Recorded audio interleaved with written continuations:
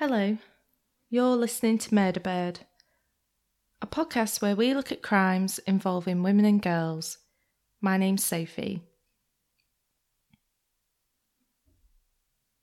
You'll have to forgive me if you hear any background noise this episode. I'm recording a bit earlier than I normally would, and I live in a terraced house now, which means you can hear everything.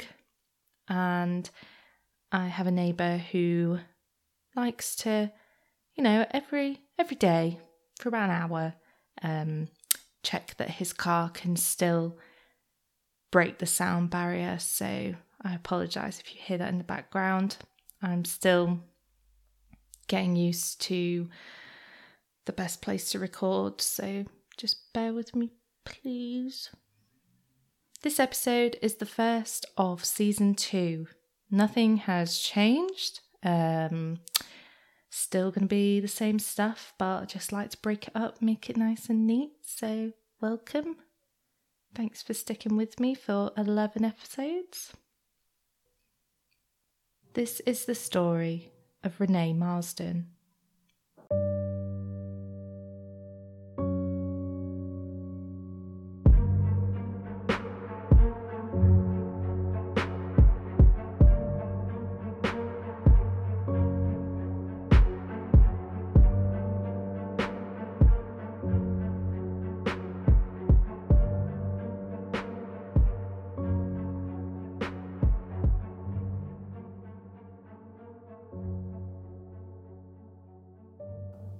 Renee Marsden was born on the 15th of October 1992 in Fairfield Hospital, Sydney, Australia, to parents Teresa Marsden and Jamie Deeth. Renee's parents separated when she was 2 years old, and in 2000, when Renee was 8, her mother remarried a man named Mark Marsden. When she was 18, she took her stepdad's surname by deed poll. She had a close and loving relationship with her family and friends, and in 2013, when she was 20 years old, she had been talking about moving out to share an apartment with her cousin Stephanie. It was an exciting time for Renee as it grew closer to her 21st birthday. She was looking forward to celebrating with her family and friends, but there was one important person who would be missing from the celebrations. Her boyfriend, Braden Spiteri. Although they had been in a relationship since late 2011 and they planned to marry after her 21st birthday, Braden could not actually be there as he was incarcerated at Goulburn Jail, New South Wales, after committing a driving offence that resulted in the death of his best friend Richie. In the winter of 2011, Renee disclosed to her mother Teresa that her friend had introduced her to a boy she had a crush on, Braden. They were communicating by text and Facebook, Braden obtaining a mobile phone after his lawyer was contacted by the same friend that had originally introduced them. The friend that had introduced her to Braden was a trusted confidant, her best friend since school, Camilla Zidane. The relationship evolved quickly. Braden explained to Renee that he had forfeited his right to visitors in exchange for a shorter sentence, and that they couldn't have the traditional phone call as he wasn't allowed a mobile. Instead, Renee would speak to Braden and he would respond by text message. Usually, they would communicate via text and Facebook, and in December 2011, Braden reached out to Renee's mum to reassure her of his intentions with her daughter, and that he wanted to see how things would work out once he was released. Renee quickly became besotted with Braden. He came from a wealthy background and had previously attended King's School, a prestigious independent boarding and day school. Before the motorcycle accident that killed his best friend and sent him to prison, Braden had been a builder in high-rise buildings, and he had also taken over his father's lucrative construction business. The picture of Braden showed to Renee by Camilla showed an attractive young man. He was the all-round package, and in January 2012, Renee went to Bondi Ink with Camilla and got B. Spiteri tattooed on the right side of her chest. That same month, she told her mum that she was in love. But like all honeymoon periods, their passionate relationship soon turned fiery. Due to the distance between them, their relationship became emotionally intense and difficult. Renee could not spend much time with people outside of her family for fear of setting Braden off, something evidenced by the 11,000 text messages sent between them over the period of March 2013 and June 2013. In some of these messages, Braden would tell Renee to cover up if he felt she was wearing something too revealing. Braden would bombard Renee and Camilla with texts telling them that Renee better not cheat on him. One New Year's Eve, Braden texts Renee saying the relationship was over, accusing her of cheating on him with her ex-boyfriend Angus, who she had since started a platonic friendship with. In April 2012, Renee's mum liked a post on Facebook that Angus had put up. Apparently, this sparked a hell rage within Braden, a man in prison for killing someone and who had only been dating her daughter for just over 4 months, and he sent Renee's mum abusive messages, one stating that she was an unfit mother liking her daughter's ex-boyfriend's posts. Sir, you're in prison? Your best friend is dead and you're responsible for that. So I think you probably have more important things to focus on than what Teresa is liking on Facebook. Chill out. Unsurprisingly, Teresa told her daughter what had happened and that she didn't like Braden, which is fair enough. She told Renee she felt that he was rude and arrogant, which is putting it lightly, and Renee agreed to end the relationship. They would, however, stay friends. Renee and Braden continued to keep in touch, with Renee expecting him to be released in August 2012, and they could finally continue their relationship, romantic or otherwise, in a physical sense. However, in September 2012, Renee took an overdose and was taken to hospital, where the medical notes state, boyfriend spent a year in prison and was out on parole. Boyfriend had a fight with his father after being out of jail. Father pressed charges and boyfriend is back in prison for 2 years.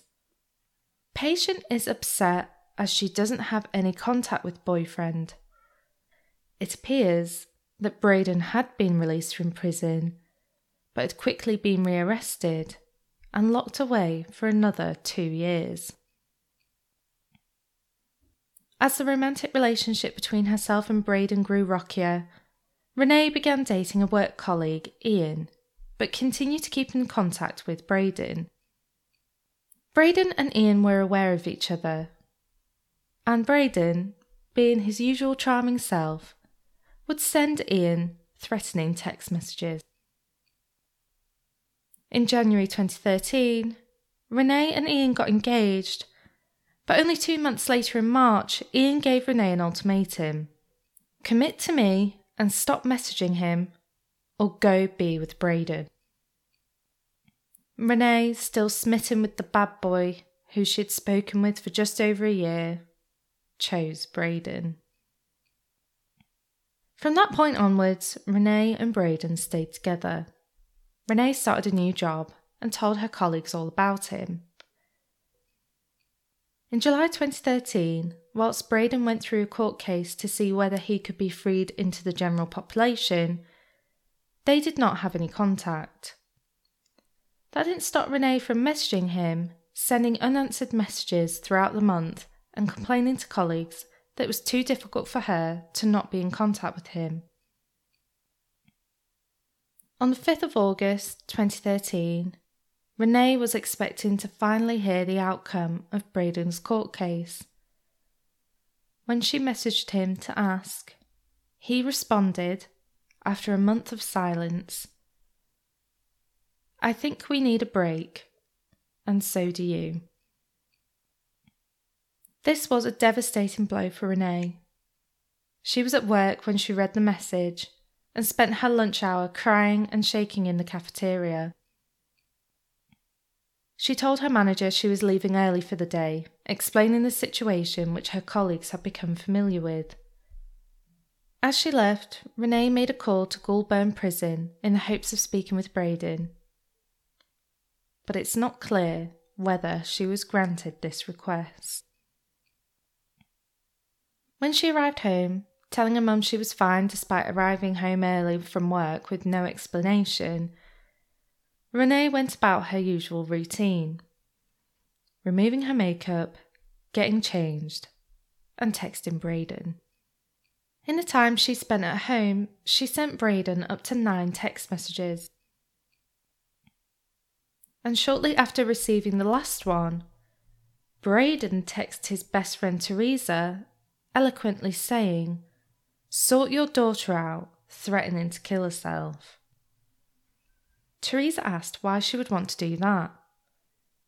Braden, proving himself again to be a gentle wordsmith, simply replied, "Ask her yourself." Teresa went up to Renee's room, who rebuffed the allegation that she wanted to kill herself. When Teresa asked why Braden would say otherwise, Renee told her mum to ignore him, saying, "I finally found out what he's all about. Don't worry, Mum, it's all over." Placated, Teresa got ready and went to leave the house to pick up her 3 younger children. When she left, she saw that Renee was getting dressed and putting makeup on. "I'm going to dinner with friends," Renee told her mum when asked. And then Teresa left, not knowing that would be the last time she saw her daughter alive. Instead of meeting friends for dinner, Renee drove out to the Gap, an ocean cliff on the South Head Peninsula in eastern Sydney. In the car as she drove was a Valentine's Day card from Braden, and as she pulled up to the cliff edge, she used her finger to write that she loved Braden on the windows of her car. She took out her phone and texted 3 people, her best friend Camilla, her mother, and Braden, waiting a short time in the hopes he would reply. When he didn't, as her final act, she threw her phone off the cliff. She then jumped to her death. Renee Marsden was 20 years old. At 7:50 p.m, Teresa texted Camilla asking if she had heard from Renee. Camilla answered that she hadn't, and when she tried contacting Renee, her phone was off. Camilla told Teresa that she had last heard from Renee at 5:47 p.m. via text, where Renee had told Camilla she was sorry and she loved her. This was a huge concern for the pair, and they joined together to search for Renee. They went looking for Renee in the usual places she would hang out, but when they couldn't find her, the police were quickly notified. Police made inquiries and checked Renee's mobile phone service provider. They could see that the phone was switched off at 5:58 p.m. in the vicinity known as the Gap. And at 8:45 p.m. that same day, police located Renee's car about 150 metres from the Gap steps. Renee's shoes were also found on the path, but there was no sign of Renee. When Teresa tried contacting Braden about the discovery, there was no reply. And the reason why there was no reply was because Braden Spiteri never existed. As the police commenced their investigation, they quickly focused on Renee's relationship with Braden. Even quicker than that, they realised that there was nobody called Braden Spiteri at the prison, and the person Renee had been communicating with for 17 months was a complete fabrication. So who exactly had Renee been talking with all that time? During an interview with Senior Constable Robinson, Camilla described Braden's appearance and told her that Renee had never spoken about her relationships and that Camilla wasn't allowed to be friends with Renee, according to her parents. She provided a 2-page handwritten statement about what she knew. She complied with police questioning. But at the end of the meeting, Senior Constable Robinson said to Camilla, "I want you to be honest with me. The telephone call logs that I have here in front of me suggest that you are Braden. Are you?" "No, I know a lot of people think I am. Everyone is against me. I wish I was where Renee is now, wherever she is. I just want to have the peace she is feeling now. We could be together. Do you think she's really gone?" That's kind of sus to me, hun. Like, a lot of people think you're Braden. What the fuck is that about? That's weird. It didn't take long after this interview for the lies and deceit to quickly be unravelled. And on the 23rd of December 2013, during a search of Camilla's bedroom, she disclosed to Senior Constable Walker Leader, "I was sending the text messages to Renee before I left for America in March. Renee asked me to. She wanted me to pretend that I was Braden. When asked, why would Renee want you to pretend to be Braden? Camilla replied, I don't know. I just did it because she wanted me to. I didn't do anything else. What's going to happen to me? Oh, you fucking... Camilla said the reason they created the character of Braden Spiteri was that they could be together, because apparently the families wouldn't approve. She said this was the only way of them being together. The only way. There's no other way. None. I've given it 1 second of thought and there's absolutely no other way. This is the only way. This is, the only way for us to be together. My hands are tied. There's no other options. This is what we need to do. Camilla claimed that she and Renee thought up Braden on the 7th of November 2011 and they had gone to a Vodafone shop together to register the SIM card that would bring Braden to life. So why would Renee kill herself when she knew it was Camilla and it was Camilla behind Braden breaking up with her? And if Camilla is lying, and she was catfishing Renee, which she was, why? Why? To understand the relationship between Renee and Camilla, we need to travel back in the way, way back machine, all the way many, many years, thousands or hundreds of years in the past to 2005. Renee had started high school at Mount St. Benedict's College. In year 9, when she was about 13 or 14, Renee and Camilla became friends, with Renee telling her cousin Stephanie that Camilla did not like her boyfriend at the time. They began hanging out more, skipping school and smoking cigarettes. Renee's family noticed that her grades had begun to suffer and her attitude had changed from outspoken and outgoing to being withdrawn. Renee disclosed to her cousin that Camilla would push her sometimes and punch her, leaving bruises. And despite Stephanie's pleas for Renee to remove herself from Camilla and their friendship, they continued to be friends throughout school. Things escalated even further when Camilla began trying to kiss Renee. She wrote her love letters and bought her gifts. She would switch quickly between love and affection to seduction to violence, leaving Renee guessing how she would feel next.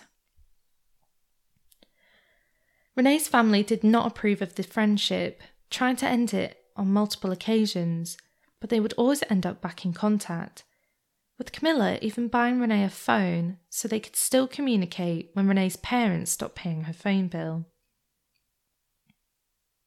Renee admitted she was scared of Camilla, telling Stephanie that when they had started both training to become hairdressers, Camilla had chased her down the hall and pulled her hair. When Renee started dating Angus in 2010, her relationship with Camilla deteriorated. Camilla would follow Renee, bombard her with texts and calls, and turn up to her workplace unannounced. It got so bad that Renee instigated a meeting between herself, Camilla, and their mothers at a local cafe, which ended with Teresa having to physically intervene so Renee could leave. Another example of Camilla's controlling and possessive relationship with Renee was in June 2013. Renee and a friend Melanie had gone to watch Camilla play soccer. When Camilla had scored a goal, Renee and Melanie had been chatting, so they'd missed it. This apparently upset Camilla so much that she started a huge argument and refused to drive Renee home. Camilla then sent abusive texts to Renee afterwards, and then used the Braden persona to manipulate Renee even further. In these texts, Braden defends Camilla, leaving Renee confused and isolated, a tactic Camilla used again and again, turning the two people closest to Renee against her. There are so many other recorded instances of Camilla emotionally, verbally and physically abusing Renee that if I were to sit here and read through them all, we'd be here all night. But Camilla was displaying textbook abusive behaviour, so love bombing, stalking and physical abuse, and there's even online communication that indicates there was some sporadic sexual contact between the pair, with it looking like Renee was coerced into whatever happened between them just to appease Camilla, which is totally believable and does happen all the time, mostly in romantic relationships. But obviously this is a different case where they're just supposed to be platonic friends. So, it must have been extremely confusing. Bearing in mind, Renee's 20. I don't think I've mentioned how old Camilla was. She's 27. In 2013, Renee is 20 and Camilla's 27. That is just ridiculous. The age gap.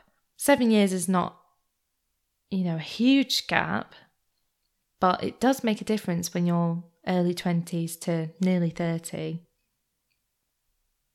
It's clear that Camilla was obsessed with Renee and wanted to have a romantic relationship, was obviously not reciprocated by Renee. Instead of accepting this and moving on, Camilla abused Renee, never letting her go, following her in every aspect of her life, and finally creating a man that Renee would find attractive so they could finally be together. As Renee's relationship with Braden grows, she decides to cut ties with Camilla in the summer of 2013, and this appears to be the catalyst that ultimately leads to Renee's untimely death. Whilst Camilla was away on vacation, Renee messaged her to end the friendship. She told her mum that she was fed up of being frightened and fed up of being physically abused by her apparent best friend. She sent a text on the 27th of July 2013. The contents of the text are unknown, but it's believed that this is the message ending the friendship. This is further evidenced by the fact that they didn't speak to each other again until the 5th of August, which is when Braden ended the relationship between him and Renee then sent the final text saying goodbye.